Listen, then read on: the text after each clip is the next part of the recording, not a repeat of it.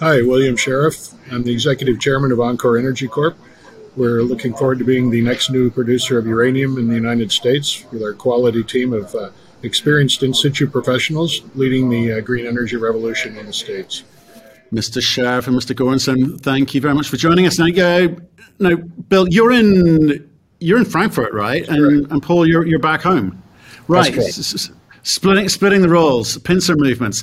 I want to talk about the big news of the day, obviously, and then, if you don't mind, I want to then also talk about what North American uranium nuclear is doing, and how do you guys take advantage of that. So, Bill, if you don't mind, Alta Mesa acquisition from Energy Fuels. Why have you done it? Well, I tell you, it's certainly an asset we're familiar with. It adds to our Texas base of production. You know, our existing two plants, there are 11 in the States. We had two already. This is a third. More than doubles our production capacity. It brings in a substantial amount of production starting in 2024. So it really to us is accretive on a number of levels. You know, we've done quite a bit of work in the M&A space and have a history of doing that.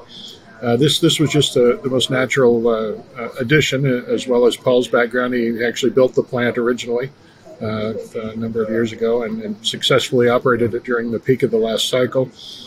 So it's something, obviously, as I say, Paul's quite familiar with, the company's familiar with, fits right into our base of operations in Texas. And really the accretionary metrics of it are just compelling. You know, we're dedicated to ISR in the U.S. There's not that many other options out there. This one just hit all the marks. It's time to production, quantum of production, low cost production, and a bit of a boost on the NAV as well. So we're quite happy with the transaction, and I look forward to getting going on the ground. Well, yeah, and obviously, Paul, you've got a bit of history with this. You've also got a bit of history with Energy Fuels. Was it an easy negotiations? I mean, they seem to be gravitating towards the rare earths part of their business. So did that help conversations for you? It did, and I'll just put it this way. I think both companies see this as a win-win. Energy Fuels can take and monetize an asset they have and use that to reinvest into their projects and priorities. But for us, as Bill mentioned, it brings about a really solid production facility that has significant resources, low-cost production history, and infrastructure that's already installed. So it really provides a boost for our production pipeline. We're already continuing in Texas on our Rosita project and our other projects in South Texas. Those are moving along also. So this will be an additive, bring an additive capacity and production in the near term, which is where we see the opportunity in the markets happening. Right, and what does that do for you? Because I'm looking at Energy Fuels. You know, the strapline was, the U.S. is number one uranium producer, right? Obviously, the move to rare earths is something that they want to do, and that's for them to comment on. I don't expect you to talk about that one.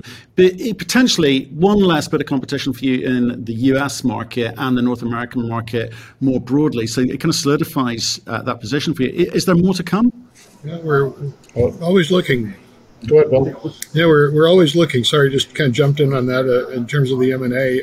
There are certain other assets, certain other companies, but like I say, it'll be hard pressed to match this one. Checking all the boxes and being accretive. And Energy Fuels is still planning on being a significant uranium producer. They have the only conventional mill in the U.S. So, this pretty much fit into our backyard better than their portfolio, and was, as Paul said, a win-win situation. So, while we're always looking, it's taken us about a year between our acquisitions. This may be the crowning achievement in terms of acquisitions, but we're certainly always on the look. Right. Okay. And in terms of the market, I just want to talk about market fundamentals at the moment, and we can also come back to what you're going to do in terms of positioning yourself. So it's been a year of highs and lows for you guys, for uranium, as the market's trying to sort of work out how it feels about what the utilities are going to do. So I don't know, have you got a sort of sense of what 2023 is going to bring? I think 2023 is going to bring more utility engagement in the market. And I say that because, as we all know, the whole fundamentals of the uranium market has overall globally has changed dramatically as a result of what's happening in Eastern Europe right now, and the repercussions of that. And so we're seeing a fundamental change and we're potential supply sources. But by and large, I've talked to several utilities that have said that they're refocusing back to, first of all, to secure supply chains, focusing on North American supply chains. And then on top of that, there's, because of what's going on in Europe right now, the management or the shareholders of a lot of these utilities are really focusing on ESG, and they're looking for something that helps them meet their ESG criteria, and getting your uranium from unstable governments, et cetera, or at least governments who aren't considered kind of in that social responsibility area. Really now is a kind of a measure that they're gauging against. And so I get, when I met with utilities, they say, well, we really have any openings until 2027. After they say that, and I'll say, that's great. Yeah, that fits perfectly for our plan. Then they'll come back and say, well, if you got any material in 2023 or maybe 24, 26, 5, we'd really like to hear about that now. So, and I think it has to do with the fact that we're seeing this on several utilities are actually flexing up their deliveries to get them in faster to secure supply. And we're going to see, I think we're going to see more pressure on the spot market going into 2023 as the enrichment and the conversion aspects of our field market are beginning to become more settled and more predictable is a better term for it. So the enrichment and the conversion is becoming more predictable. What's happening in the West? Because obviously Russia is a big component of that, 40% of the market. Are people kind of working that side of things out? Because obviously uranium then will follow suit. So what do you know? Well, they're working on supplying conversion capacity, and that's principally going to be from Orano, and of course, let's not forget ConverDyn is restarting this in 2023. And they're really not focusing on 23 deliveries. They're focusing on 24, 25, 26 type of stuff. And by having the conversion become more available, and there's even talk of even Springfields in the UK restarting, and to add capacity. And I don't know if that's going to happen, but it's being discussed as a means to fill this conversion gap that occurs right now. Because the enrichers are moving towards underfeeding. And underfeeding just means a higher tails assay, which from a uranium supplier's perspective provides more demand for uranium. And so what I'm seeing is that it's kind of the utilities aren't in the market right now. And of course, the overall equity markets are, you don't have Sprott being as active as they were in the past. And so it's kind of languished around that $50 mark. And but I think going into 2023, we're going to see a lot more pull on the spot market, as now slots that would have been filled by Russian low enriched uranium is going to have to be filled with new conversion, enrichment, and production. It's kind of interesting at the moment. If you look at parallel to this at the moment, the Russian sanctions on oil, they are now trying desperately to find a home for 1 million barrels a day, because the Chinese, the Indians, and others who've taken advantage of low prices are now maxed out in terms of storage. So looking at uranium market, if sanctions continue long after the Ukraine situation, hopefully eventually resolves itself, what does that do to the uranium market, spot price, contracts, etc., in terms of bifurcation or the way that uranium is priced around the world? And obviously ESG is a small component of that, but how do you see this thing playing out? And again, how do you feed into that? Well, I see right now it's not really becoming bifurcated. Clearly, there's no two set prices, but we're seeing that right now is manifesting through the swaps, location swaps between various conversion facilities, and but there will become more bifurcation. A good example of why that's the case is that, let's talk about Kazakhstan, and where they've been talking about this Trans-Caspian route. And right now it's limited to 3,000 tons per year. They're expecting to produce 58,000 tons per year. and moving that much material. They can still go through St. Petersburg, but they keep having some rail interruptions, is what I've heard. And but you can see things like Kazatomprom just recently announced a supply agreement with the Chinese utilities, and then Cameco also announcing a extension of their Chinese contracts. And that's all material that's produced in Kazakhstan is going to go across the border into China, rather than try to export out of the country through Western ports. So what I think we're going to see is that you're going to see more of a Central Asian Russia kind of a market, and the Russians will continue to run enrichment. Let's not forget that a large portion of the reactors operating in the world that aren't in Russia are Russian reactors and require Russian fuel. And even though we know that there's countries in Eastern Europe who are looking to convert to Western supplies, that's only a very small portion of that. And so my feeling is that you're going to see more concentration, and excess Russian capacity is going to go to make it cheaper to buy Russian uranium for the Russian designs, and also use that as a package deal for additional new Russian reactors. Well, okay. Well, it's going to be interesting to see how that all plays out. But let's get back to you, which is you're in the U.S. You're in South Texas, South Dakota, Wyoming, New Mexico. Obviously, we've heard U.S. representatives from the Department of Energy talking at the NEI conference in London. We've been through Section 232 and a number of catalysts in the last year where the U.S. government's talked a good game, but it now seems to be finally realizing that it does need to step up in terms of energy security. How do you, with your U.S. assets, take advantage of that situation? Well, the way we take advantage of it is actually putting in we've got the production assets, making them available to the market. So that means what we did at Rosita, we refurbished the plant, and we're putting in well fields now to start producing uranium. Same thing with Alta Mesa. When we start there, it's going to be bringing this capacity back, because right now in the U.S., I believe the last quarterly EIA report said it was like 3,000 pounds were produced in the third quarter of 2022, and that means that nothing's happening. So we got to bring that capacity back, and by focusing on our lower cost properties right now, we're able to get that supply prepared to go into the market, and that will provide us. We want to be the place that the fuel buyer at the utilities come to look for reliable, but also near-term production and feed that they can rely on, and not on something that's going to take years to get put into production. So by building out this pipeline, we're able to do that while we're continuing to focus on our future properties in South Dakota and Wyoming at the same time. I had an interesting conversation with another uranium CEO who has produced in the past.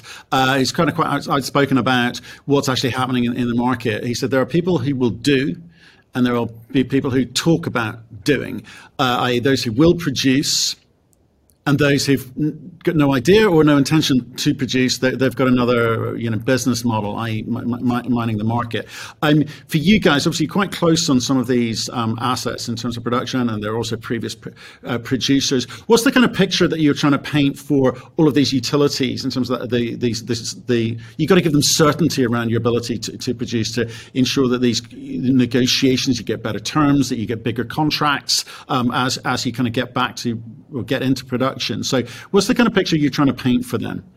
Well, first of all, experience and the fact that we've got a history of delivering, right?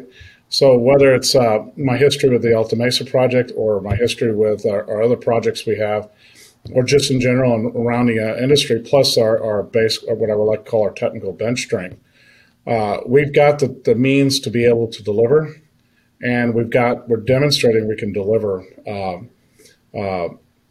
as we promised. In other words, that's the main. What I've seen is the strongest point any company can make. If you're gonna say you're gonna be a producer, go into production like you said you're gonna do, and focus less on talking. Well, I need an X number price before I go into production.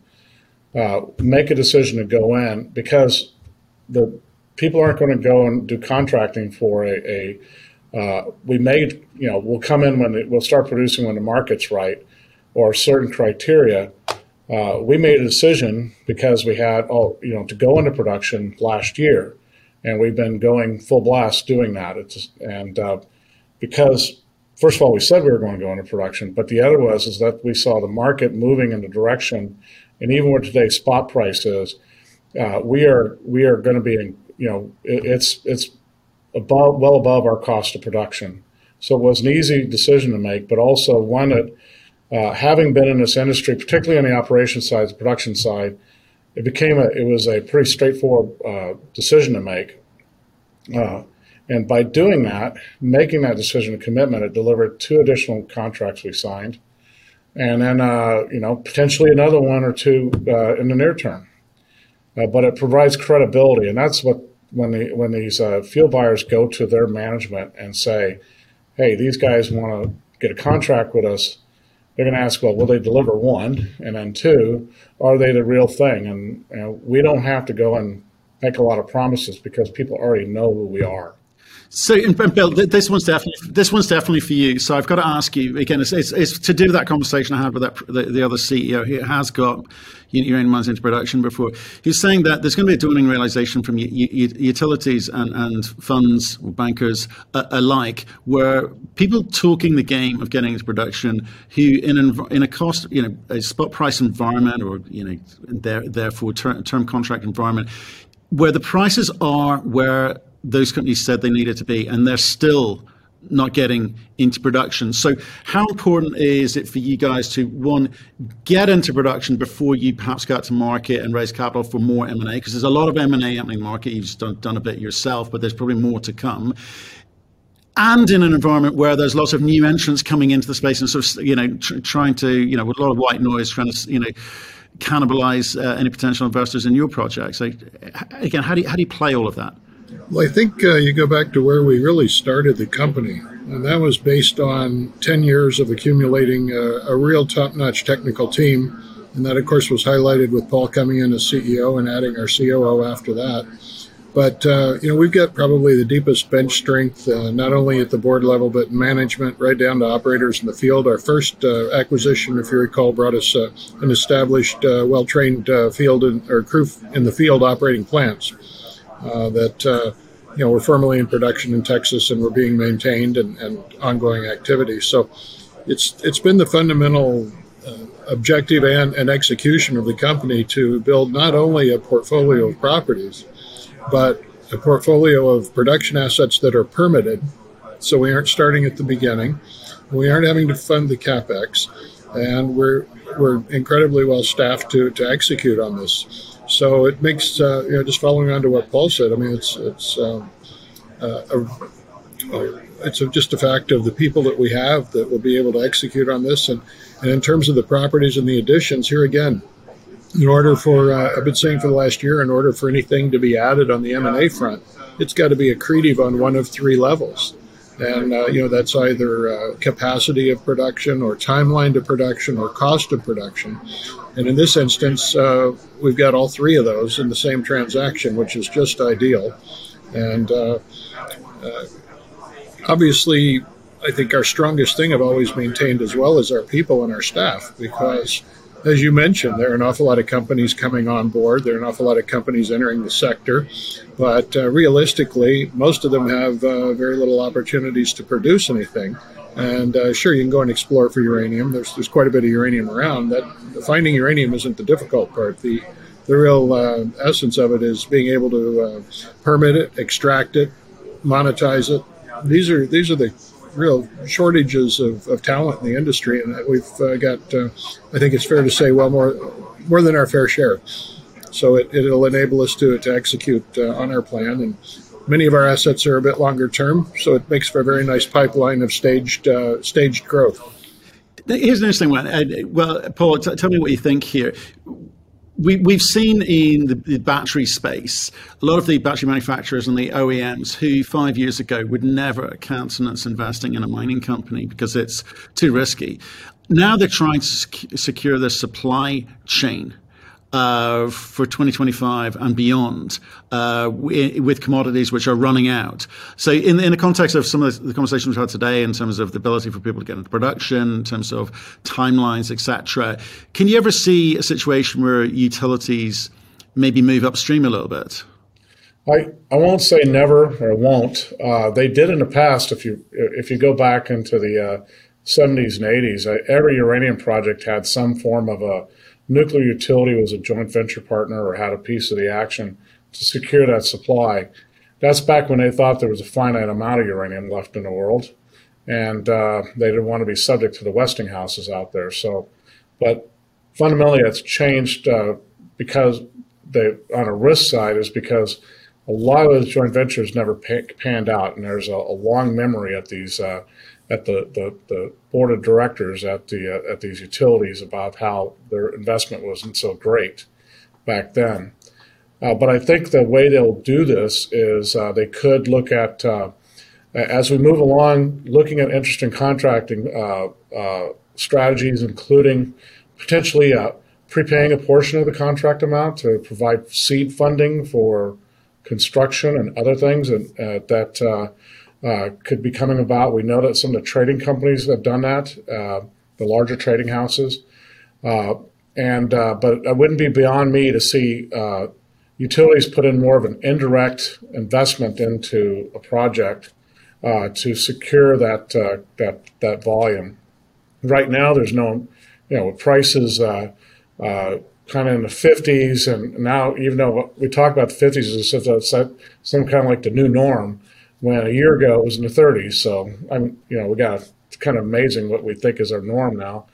And but when prices really start moving up again, and it looks like there's going to be constraints on supply, it wouldn't shock me for some of the more prudent nuclear operators to look at finding ways to lock in and actually support new production. With banking, in the past, what they would do is do bankable contracts, so that you could take it to a bank and get a loan, use it against a loan. And now with mortgage rates, interest rates moving up and all that, that may be less of an incentive for a producer to go do a loan, and having maybe a different type of investment vehicle. The utility might be, would be looking at that. I think some of the more innovative ones are looking at these different alternatives, but I don't think they're ready to pull a trigger on them yet. Right. And Bill, a question for you with regards to, again, so market moves. You saw Cameco obviously looking to try and, potentially try and start building more integrated business with a recent acquisition. And we forget uranium is a very small sector within a very small sector, which is mining. Can you see more big moves like that rather than just pure play, asset acquisition and M&A activity? It's interesting. Their move towards vertical integration is, not the first we've seen in this industry over the years. And a company of their size, certainly I can see wanting to branch out. And it's an endorsement, I think, of the nuclear power's future in the whole energy cycle, which is very good. But here again, we're nowhere near their size. We know what we're good at. We know where we're good at it. And we're in the midst of the world's largest consumer of nuclear power, i.e. uranium, that produces essentially zero until we get some of these plants back online. So I think we know where our sweet spot is. If you look at our growth potential, 5-6 years out, we'll be going at 5 million pounds a year clip. And here again, from non-invasive in situ means, only thing we're looking at is in situ. And, we'll continue to add economies of scale when we can at the right opportune moments. But here again, they have to be accretive because we've got a pretty robust pipeline of projects now, and executing on that will be a tremendous value to our shareholders, as well as security of supply in the U.S. So why is that a better strategy than some? There's a couple of other big players in the space who are not in production. They're exploration predominantly, and maybe you could say that they are at the development stage, maybe, but certainly nowhere near production. Who have got they're 4 times your size, right? And maybe that's through acquisition, and maybe that's through the great hopium of the future.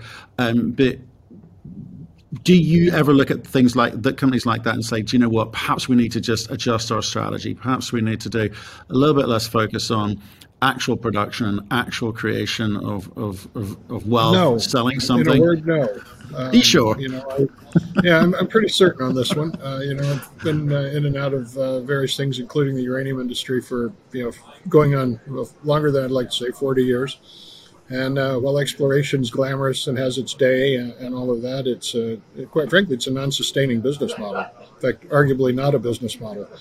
Your road to success as an exploration company is almost always at the mercy of an acquirer valuing what you've found, and it's exciting and it's fun. But cash flow is critical to a company's longevity and prospering, and that's what this company's been built for. We'll still be doing a bit of headframe exploration, if you will, or brownfields. Here again, we aren't really a mining company as much as we're a water processing company. And, we do it through pumps and pipes, not through big yellow trucks. And that's part of the environmental edge that we've got in terms of permitting, cost of production, cost of reclamation, the entire aspect. But, we've got, at 5 million pounds a year production profile, we've got pushing on 40 years of material in front of us. We will be doing a bit of exploration on the project. Simply take example, our most recent acquisition. They did a bit of exploration back when Paul was there at the property as a private company, and were very successful. They identified 52 miles of roll front and were able to really work on about 15% of that and develop, double-digit billion-pound of resource out of it. So, we've got 45 miles of roll front identified on this project. It's a huge project, 200,000 acres, private surface, right smack in the middle of the Texas uranium belt. Most favorable state to be working in, permit-wise, business-wise, and it fits right in with our operations centers already. So it's not another cost center in terms of location. It's ideal for us. So, quite frankly, we've as I said, we've got more than our fair share of talent at extractive and production. It would be, exploration's great for those that want to do it. But we don't see any value in increasing our spread, and we'd have to have a different staff. We think that once this price fruition really comes through, and we see the increase in nuclear power, and we see the increased reliance on domestic nuclear power, which is really our key, I think we're very well set. If I might add, Bill hit on a good point as part of this the Alta Mesa acquisition. It's not just a production facility. It's also there's a lot of upside there. You can't just rely on the technical report to be the means for determining what the asset is. We get a lot of questions about why there's a high number of inferred resources. That's because we stopped drilling before we could start converting, but also it's quite open-ended. Bill talked about one trend of 52 miles. That's just one of 6 uranium targets we have that have been identified in the technical report that need to be drilled out more. And the only reason the drilling stopped back in 2008 is because the uranium price dropped, and the company was a private company relying on cash flow to be able to support that exploration program. And obviously, when you don't have cash, you cut back where you can. But I've been associated with this project twice before my career. Once with the original private owner, Mustang Uranium, and then secondly with Energy Fuels. And I still believe that the value of this property has not been fully tapped yet. There's a lot of upside to it. And it brings not only capacity to us, but in near-term production. But I believe in South Texas, it really puts us in the cornerstone of production capacity and long-term life of uranium assets in the area, just simply because of the scale, but also the fact that I believe there's quite a bit more value to be unlocked. Okay, so we've got near-term cash producer at scale with a lot of blue sky upside. Yeah. Bill, it feels like you've got a job to talk to retail and say this is a much more attractive proposition than maybe some of the slightly noisier neighbors that you have.